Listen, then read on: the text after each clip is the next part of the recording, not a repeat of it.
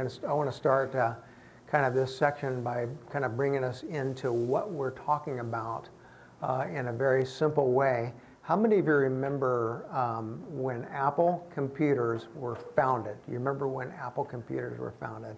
I was in high school, getting ready to graduate. It was 1976. Okay.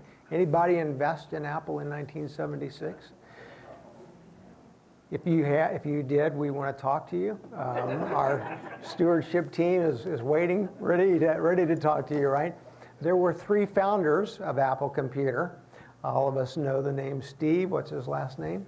Jobs. Yep, Steve. Of course, we also know what Steve Wozniak. Remember that? And then the third guy was Ron Wayne. Ron Wayne. 3 guys.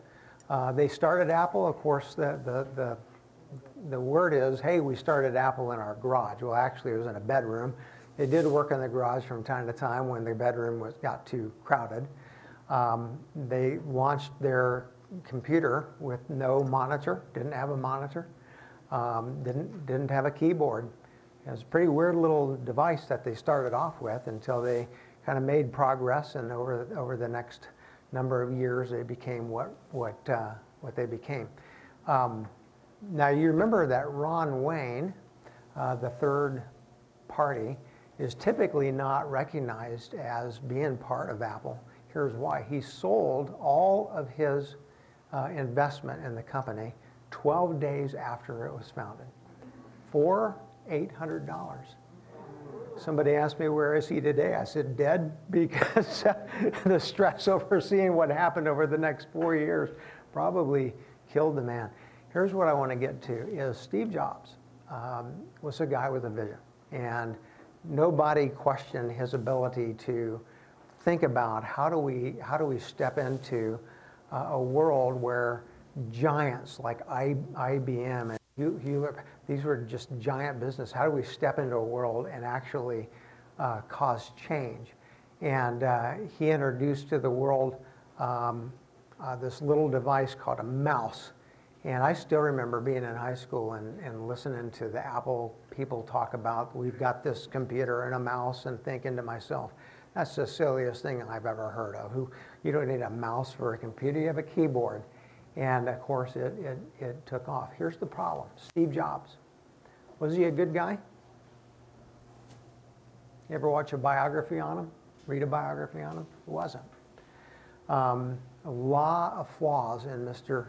Jobs caused him ultimately to be fired from his own company, right? Ultimately, they realized, hey, I think maybe he does know more than we thought. They brought him back in. But always with character flaws. Here's why I'm saying this, is when you get into Romans, kind of remember with me what's going on, is Paul has been taking the Christians in Rome on a journey. And that journey has sounded a little bit like this. At one time, God chose to work through physical Israel to bring his hope to the world. At one time he did. Even during that time, within physical Israel, there were both believers and unbelievers. Always true. Always true. People who were people of the covenant because I trust in the Messiah to come, and people who did not, who put their trust in their own work, their sacrifices.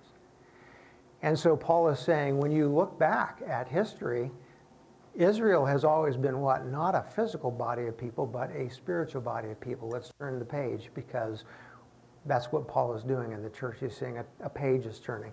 God is now moving away from working through the physical body of people called Israel, and he's moving towards what? Working through you, the church. That spiritual body made up of people who trust in Jesus Christ as their Savior. Now, here's the problem.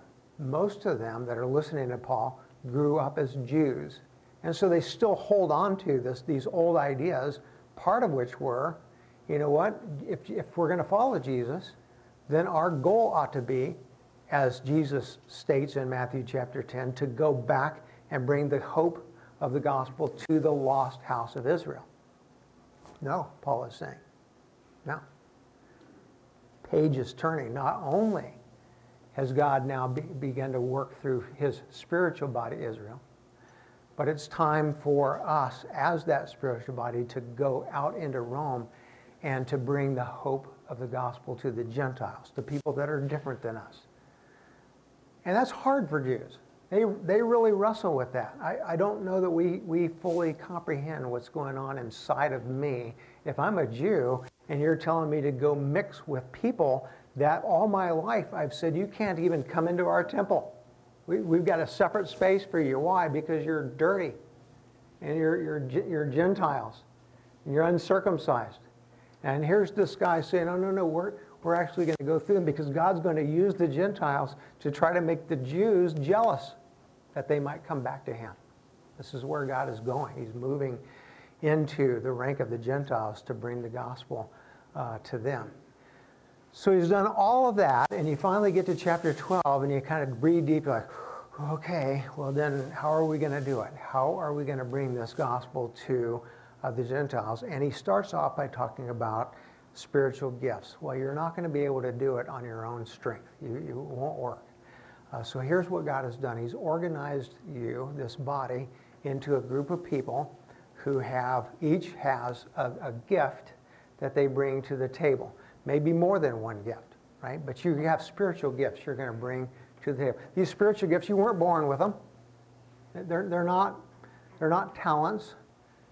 They're actually gifts given to you through the Holy Spirit when you were reborn. So I always like to say it that way, that we are not born with spiritual gifts.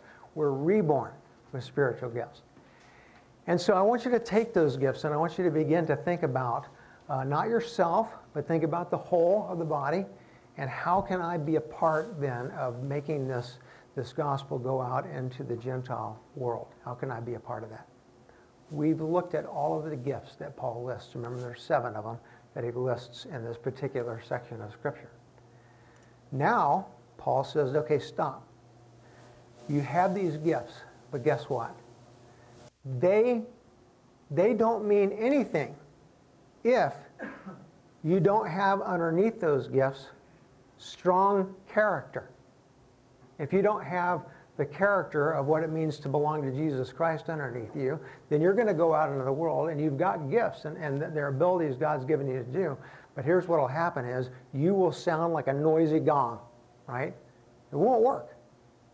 And so here's what he's doing. Steve Jobs was brilliant. He had gifts, abilities, like no one else. Why did he get kicked out of his own company? Because his character lacked. And that's where we are right now in Romans as you go to verse 9 of chapter 12, is he's identifying this is what it means to live with the gifts of God. We started off last week, very intentionally, he begins with the word love. Let your love be outside of hypocrisy. Love people. One of the things we talked about last week is if I am going to go out into the world and I'm going to try to reach people with the gospel of Jesus Christ, that starts with loving them. It absolutely starts with loving them. If you don't care about me, how long does it take for me to sense that? You're just like a salesman to me. You're trying to shove something at me, manipulate me. You don't care about me. And it's why, quite often we think about what it means to live as bearers of the word. We recognize that we do that within the relationship network that God has given us. I form relationships with people. I get to know them. I care about them. And I care about them though they may be very different than me. They may vote differently than me. They may do things that I don't necessarily approve of. It doesn't matter. I am called to love people. Why? Because they're made in the image of God. They're souls. And apart from me loving them, I will never really reach them. So let your love be, the translation is genuine. The Greek word is without hypocrisy. Don't fake it. Second word, abhor what is evil. All right, and I think we took this word abhor, and we said, listen, be at war with evil. And that's the balance here. I love you, but I'm at war with the stuff going on inside of your life, right? Because it'll destroy you. I love you, and I care way too much to not address the stuff going on in your life because it will destroy you, okay? That balance is hard. It really is hard. Because as I meet people and talk to people and get to know people, here they are, and they've got stuff in their life, and I see it, and it's not of God. And I want to say to them, look, not, hey, you're a bad person or you're an evil person. I want to say, look, I happen to be a person that is at war with this stuff that's inside of you because I love you. I don't want to see it stay inside of you. So I meet the young man who flippantly tells me that, pornography won't hurt you. That it's just, everybody our age, Pastor Luke, everybody our age does this. I still remember, I'm not going to mention the name of the young man, 2 years ago here in this church. I said, I want to interview you. And he said, you want to interview me? I went, yep, true story, want to interview you. And he was a high school student at the time, and I said, I'm kind of interested in this thing called sexting. I wasn't interested because I wanted to get into it. I was interested because I wanted to hear more about it. And I had been reading some things, looking at some statistics that were shocking to me. And I thought, is this true in Grand Island? So I just asked him outright. I said, in your high school today, one of our big high schools here, if I were to confiscate every single phone that every kid has in your high school today, about how many of those phones do you think would have sexting? I know that spans a big range. How many of them do you think would have sexting on them? Without hesitating, this young man said, all of them. I said, are you serious? He said, absolutely, all of them. And I thought, man, different world than I grew up in. Now, what that means is sexting, taking a picture of some part of your body without clothing on it and sticking it out into the internet space, has become normalized to the degree that a lot of young people would say to me, that's not a problem. That's not an issue. Pornography, not an issue. That's just part of our world and our lives. When I come along, I go, you know what? I'm not going to just look at you and say, well, you're a bad person or you're an evil person. I'm going to say, I love you, and I got to tell you, that will destroy you. It will actually impair your ability to have real relationships with another person.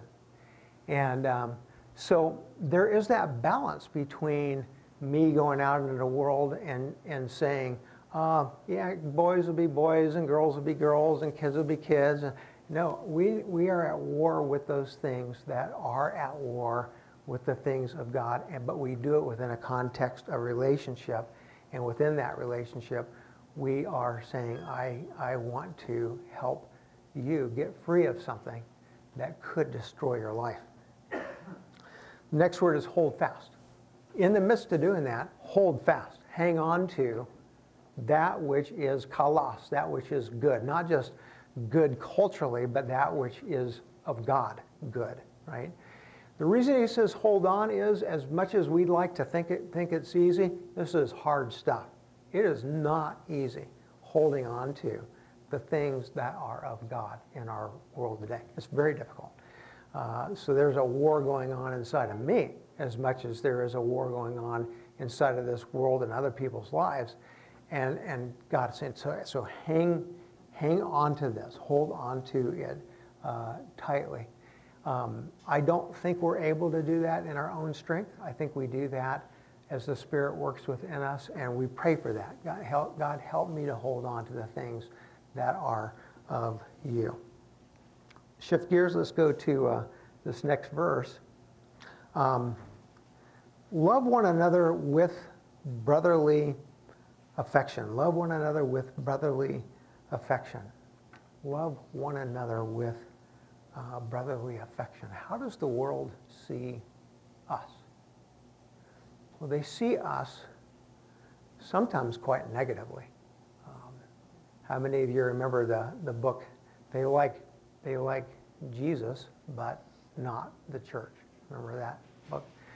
And it's a book fundamentally that was written by a pastor who was scratching his head over why so many young people were leaving the church, were not part of it. And so he made a pact with himself. I think this is interesting. He says, I'm going to work outside of the office several days a week in the public realm, and I'm going to try to pay attention to what is going on in other people's lives. He got outside of the church, and he began to meet and talk to and listen to young people. And here's what they said. Well, the church, yeah, Jesus, I love Jesus. He's a great guy. I love his promises. I love who he is, how he lived, what he did. But man, I'll tell you what, the church is just homophobic. And I'm sick of that. I mean, we're talking about young people who've grown up in a school setting that says what? You're born that way. It's just how you're born. It's normal. It's how God made you. And so here I walked into the church, and here's some guy standing up front saying this is a sin. Well, no, I don't need that. You're just homophobic. It's judgmental. That's what the church is. It's homophobic. It's judgmental.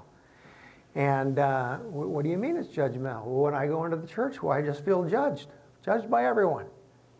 They're looking at me like, who are you? And you went out drinking last night? Well, I don't need that in my life. I'm going to stick with Jesus. So they see Jesus in a different way, right? All grace, no law. And church they see as all law, no grace. The way you break through that, I believe, is caught up right in these words. Young people watch the church, and they watch not what we say. We've got to be careful about what we say and how we say it, but they watch what we do. To love one another with brotherly affection means what? That we as Christians have to figure out a way to live, not just, hey, I love this lost person out here, but I'm going to love my brother and my sister even when, right? Even when I disagree with them. Even when we're at odds with one another. We're still going to be what? I'm going to love you for who you are. Because the minute the church becomes turned upon itself, you've never seen this happen, have you? That's why we love Peace Lutheran Church. We're always at peace. This has never happened in this church. But some of those evil churches out there, they just turn against each other and they clash with each other. Well, what would you say? If you're watching a church, you know, I always tell this story because it's true. I mean, I have a friend, a pastor friend, whose dad, you know how he died? Linda's not going to like this. He died in a voters' meeting. Which, by the way, Linda told me we need 40 people to show up and have a quorum, so I hope some of you will stay for that. But he did. He died in a voters' meeting. He got so hot over some issue, like, down he went. And I'm like, well, that sounds awesome. Come to our church. We'll kill you on the spot, you know. Well, this is what I'm saying is Paul is real serious with his church. He's saying, look, we can't fight each other. We can't be against each other. Disagree with each other? Absolutely, we're going to. But do it in love, because the world's going to judge you more on the basis of what they see you doing than what they hear you saying. And so love one another with brotherly affection. I really like this next word. It says, outdo one another in showing honor. Outdo one another in showing honor. Think about this. What does it mean to show honor to another person? I always like to think of it this way. How do I move away from, I'm always thinking about myself, to being able to say, no, I'm going to think about the other. And I want to lift them up. And so to enter into a day is to enter into this conversation with the Holy Spirit. Holy Spirit, would you help me today honor one person? Just challenge you to think about that. Pick someone out each day and honor them. Here's how you can honor someone. It might be a phone call. Hey, you know what? I just wanted to give you a quick call and let you know how important you are to me and how important you are to the kingdom of God. You're awesome. Thank you for doing what you do. That's honoring someone. It could be just a quick note that you write and you send to a person that just says, hey, I just was thinking about you today, lifted you up in prayer, very thankful for you. Okay. It could be something public where you're recognizing somebody. hey, look, I want to just recognize. So what he's saying is live differently than the world. And if I'm doing that, if we're doing that, does the world recognize that? Yes, they do. It impacts my capacity to be a bearer of the gospel. Honor one another. It reminds me, by the way, Pat, make this note. Pat says, I'm not working at Sunday.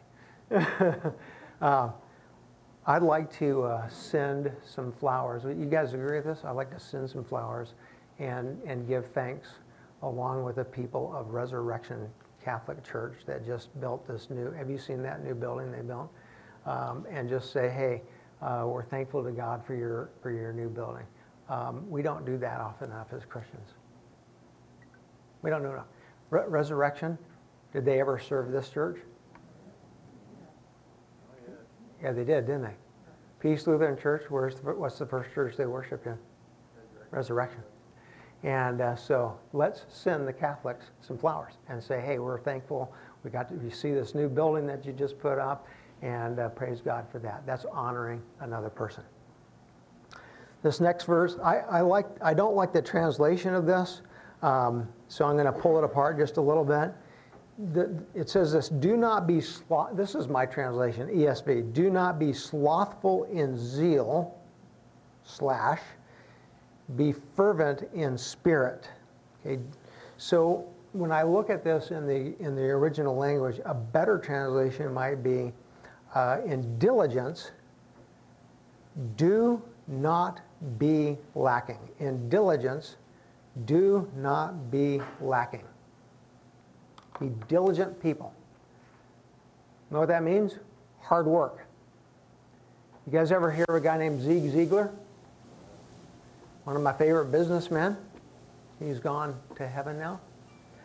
Zig Ziglar used to tell this story about the most effective work day of the year. You know what the most effective work day of the year is? It's predictable. It actually is predictable. The most effective work day of your year will be the day before you go on vacation. Think about that. Isn't that true? You're getting ready to leave. You're like, oh, get a checklist. Got to do that. And that day, you were diligent. You're like, I made it through the checklist. Other days, you're like, hopefully I'll make it through. Zig says, hey, this is what it means to live as a Christian. It means that every day I say, okay, God, being a Christian, that's not easy. This is not supposed to be easy. It's going to be hard. How do I give myself over to that work that is not easy? It's going to be hard, but I will give myself to the work of the Lord. Second half of that is being zealous in the Spirit. Being zealous in the Spirit. This is not manufactured. I don't just come in and go like, woohoo, it's a great day. We're going to go to work. But being zealous in the Spirit means I have to have in my life, in my personal life, patterns that so connect me to the Word of God that the Spirit of God is working in me and causing my heart to start to beat differently than the world's heart. Cause my heart to beat like God's heart. Help me see people differently. Help me say, look, I want to live this thing out with everything inside of me. Again, not manufactured, but actually a byproduct of what it means to be people in the Spirit. I think it's one of the reasons that, for me personally, I always want to come back to what are your personal patterns? What's fueling you? And I think I have conversations with, particularly, right, Kirk, I have conversations with a lot of men who will say to me, well, honestly, not a lot. I'm not really soaking in a whole lot of word each day. I say, well, how much ESPN are you soaking in? Oh, not a lot. I said, have you timed it? No. I said, well, here's the deal. Make a deal with yourself. Time it this week. However much time you spend on ESPN, and you'll spend that same amount of time in the Word of God. It'll change you. It would. Really would. Yeah, how much time did you spend? How much time did you spend on Fox News this week? And did you spend that same amount of time in the Word of God? If the word of the world is coming into us, and it becomes more significant than the word of the Lord, guess what's going to happen? Your heart will not beat like the Spirit's, right? It doesn't. It starts to beat like the world's, and it's out of rhythm.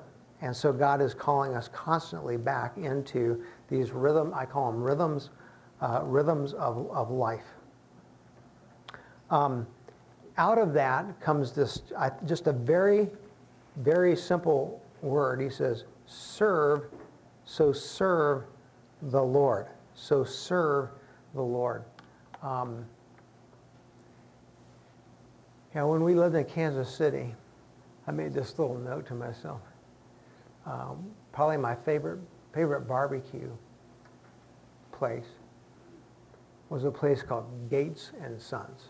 If you've ever been to Gates, anybody been to Gates and Sons? And I still remember the first time walking into Gates and Sons. Kind of like McDonald's, Gates has they call it QU, a barbecue university. They really do a great job of training their people. Here's not only how to cook it, but here's how to serve it. This is kind of our brand is a holistic experience that people are going to have. When you walk into Gates and Sons, the first words you open the door and you put your foot in the door and you're going to hear these words, "May I help you, please?" And your first time there, it'll so shock you, you'll be like, "Whoa, I just walked in the door," and you're looking at this menu up here, and you're like, "Blah, blah, blah." And they're like, come on now. And so you got to get it down. Barbecue beef on bun, make it lean as possible, please, with extra sauce on the side. And you got to get it down. Get the rhythm down, right? So I put this down because I think serve the Lord. May I help you? May I help you, please? God, how can I be your servant today? How can I be your servant today? The underlying Greek word is the word slave. I want to serve you. How can I serve you today? May I help you, please? How can I help you? To be able to really help a person, you got to stop. You can't be in a hurry. Like, hey, how are you doing? Oh, too bad, sorry. We'll pray for you. Thank God. You got to stop. You got to listen to people. You got to watch them. If this is not true, tell me. Most of you in this room, if you had something going on in your life that was hard, you would not ask for help. Am I right? Every single time this congregation has the opportunity to serve somebody from within, here's what I hear: "Pastor, this is so hard for us to receive this." I say, I know. It's easier for you to give it, isn't it? Yeah. We've always been the ones that give. We give. Now, we can't give. We're hurting. I'm like, that's right. To know that, you have to stop. You can't just stay with the surface. I listen to somebody. I ask God to help me discern, how do I help people? And sometimes you're helping somebody by just stopping and listening. Sometimes you're serving another person by saying, you know what, this person they really need some help. You need a ride somewhere, or you need somebody to pick up groceries, or you need some help with some bills. That's what he's calling us out to. In zeal, in fervent in the Spirit, serve the Lord. Verse 12, he says, rejoice in hope and be patient in tribulation, in those times of shaking. Rejoice in hope. I'm hopeful. Are you hopeful today? I am hopeful. But look at the mess that's going on in our country. It's pretty much a mess. It's going to be a mess for the next however many weeks or even months. Are you hopeful? I'm hopeful. Well, how can you be? Look at the mess going on. I'm hopeful. Why are you hopeful? Because I have a promise that doesn't change with presidents changing. It doesn't change with politics. It's constant. It's there. It's a promise of God. Rejoice in that hope, but be patient in tribulation. That hope is what gives you patience. It allows you to say, yep, there's going to be some hard times to come. There's going to be some shaking that goes on. And patience allows me to say that shaking is actually good for us. That shaking is really good for us. It's good for the church. It's good for my life. But while the world is being shaken, I'm solid. I've got a hope that lives within me. All of these things are character. Can you see that? All these things are really up underneath your use of gifts. You could be the most talented person in the entire church world. But if this is not underneath you, you become a disaster to the church because you lead out of what? Your own agenda, your own self, and you're not dependent upon the Spirit of God. In every one of these, what Paul is pointing back to is let the Spirit work within you. Be constant in prayer. Be consistent in prayer. If you'll allow me just a minute to challenge you with a question. Is your prayer life consistent?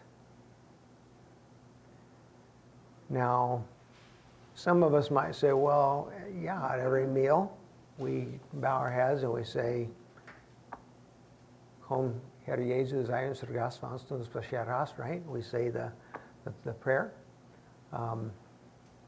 in German because we're Lutherans. I say, come Lord Jesus. I'm not talking about that.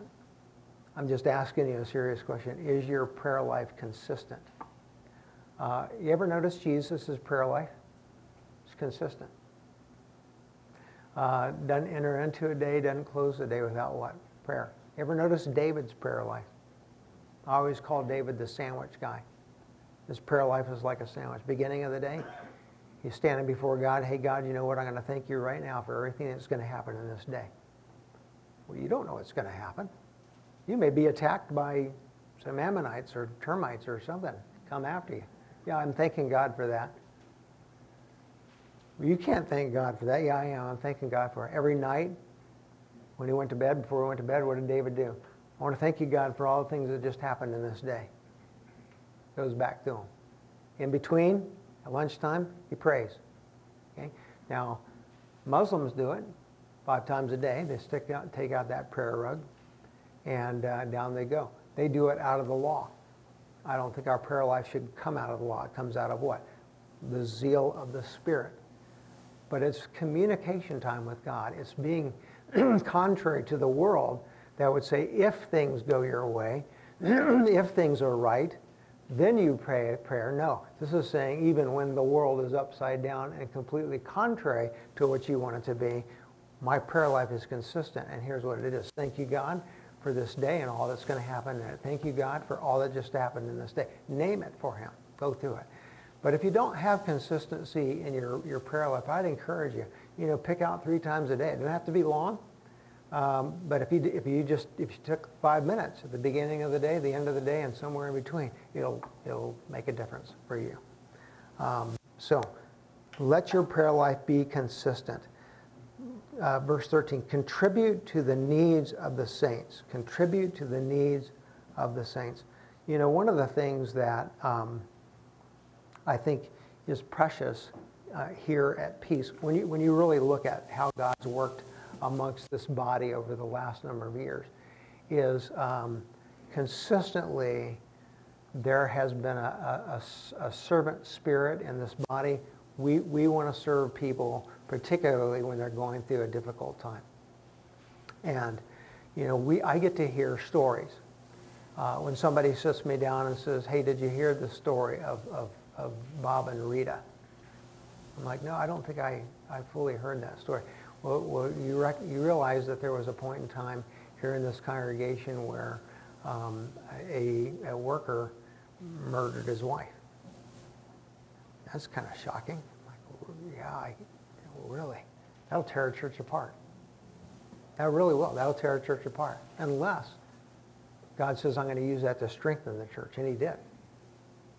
And one of the ways he did it is here's 5 kids who have no home. Mom's dead. Dad's going to jail. And 2 people step up and said, we'll take them in. Did you take 5 kids in? My wife, she got that little iPad out. She's, look at this little puppy. It needs a home. I'm looking at that puppy. I said, why do they always make him look so sad? They're like, I don't have a home. I'm like, think about 5 kids. Think about 5 kids that are like, we don't have a home. We'll take you in. And the congregation said, you know what? You're going to take him in. Hey, we'll help you build an addition to your house. That's what this is. Does the world notice that? Listen, when you're in the book of Acts, what is it that makes the world finally stop and go, what's going on with you people? It's not sermons. It's not blah, blah, blah, blah, blah. It's what is it? It's the way people lived. There's authenticity to it. There's, wait a minute, those people, that costs money to build an addition. That costs money. That's right. And time. That's right. You're taking 5 kids in? Yeah, we're going to take them in. Why would you do that? They don't have a home. That's just beautiful stuff. And it's part of the fabric of this church. And I pray that God continues to let that be part of the fabric of this church, because it's exactly what this is contribute to the needs of the saints, those ones who are set aside. That's more internal. Notice the second half of this is external. Seek to show hospitality. So the word for hospitality in Greek here is philoxenin, and philos are, think of the Philistines. They're the others. They're the ones outside of the church. So there's kind of the both sides of this emphasis. It's one thing when we're serving one another, right? Then it's another thing when the church says we're also going to serve those who are strangers, those who are outside of the church. And I maintain that that's the picture of the church in Acts chapter 2 and Acts chapter 4 is it's a body of people who are not Mormon. Mormons serve one another. They do. Better than anybody else. Why? Because when you join the Mormon church, they get your W-2 form, right? And they look at it. Here's your income. This is your tithe, 10%, and we'll bill you. Welcome to the Mormon church. It's all law, right? This is not Mormon. The Mormons, though, when you have a problem, you know what? There is no, including governmental agency on planet Earth today, that has more food and supplies and guns stockpiled for when the end times come than the Mormon church. They got us all, everyone beat. They're ready for it, because we're the Mormons. We're going to be the ones who. What about outside the church? Christians, here's what made them unique, different, peculiar, is we're serving those who are inside the church. If you have a need, yeah, absolutely, we're gonna serve it. But guess what? We're also going to serve those who are outside of the church. And all of a sudden, now the world stops and says, well, is there a loophole here? Is there a condition? We'll serve you if you join the church, if you become part of us? No, there was no loopholes. No loopholes. And it's what made the church so powerful is its authenticity in Jesus Christ. Contribute to the needs of the saints. Seek to show hospitality to those who are outside of the church. I think verse 14 is probably the hardest one for us. Bless those who persecute you. Bless and do not curse them. Bless those who persecute you. Bless and do not curse them. I don't think I have to reach far to stir up in your minds pictures of people who you would say, well, these are my persecutors. They don't like me, and I don't like them. What are you going to do about that? Here's what the Bible says. To bless them doesn't mean that you sing their praises like, oh, bless you. Bless you, my brother. That's not what he's talking about. How do you bless someone? You wish God's blessing upon them. Now, towards some depth. Here's what it means. I may very much disagree with you. You are actually hurting me. But I will always ask that God's good come upon you. God, I desire good for this person. I'm not going to curse them. And I'm just going to caution us, because we're going to begin to close up here. I'll just caution us. Over the next couple of weeks, many people will be desperately tempted to curse those who they believe will persecute them. I'm speaking in the political realm. We will be. I'm going to curse them. Don't. Try this. Bless them. God, my desire for this person is that somehow your spirit might break through in their life. God, my desire for this person, I don't really know them, is that your good would come upon them. Bless them.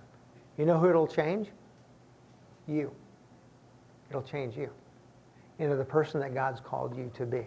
Can you start to see this? Steve Jobs, let's close with this, was a brilliant, masterful inventor / salesman who had no character. Ultimately, he's out because of that. The Church of Jesus Christ is being measured, always being measured by the world around us. They will see through hypocrisy, fakeness, inauthenticity like that.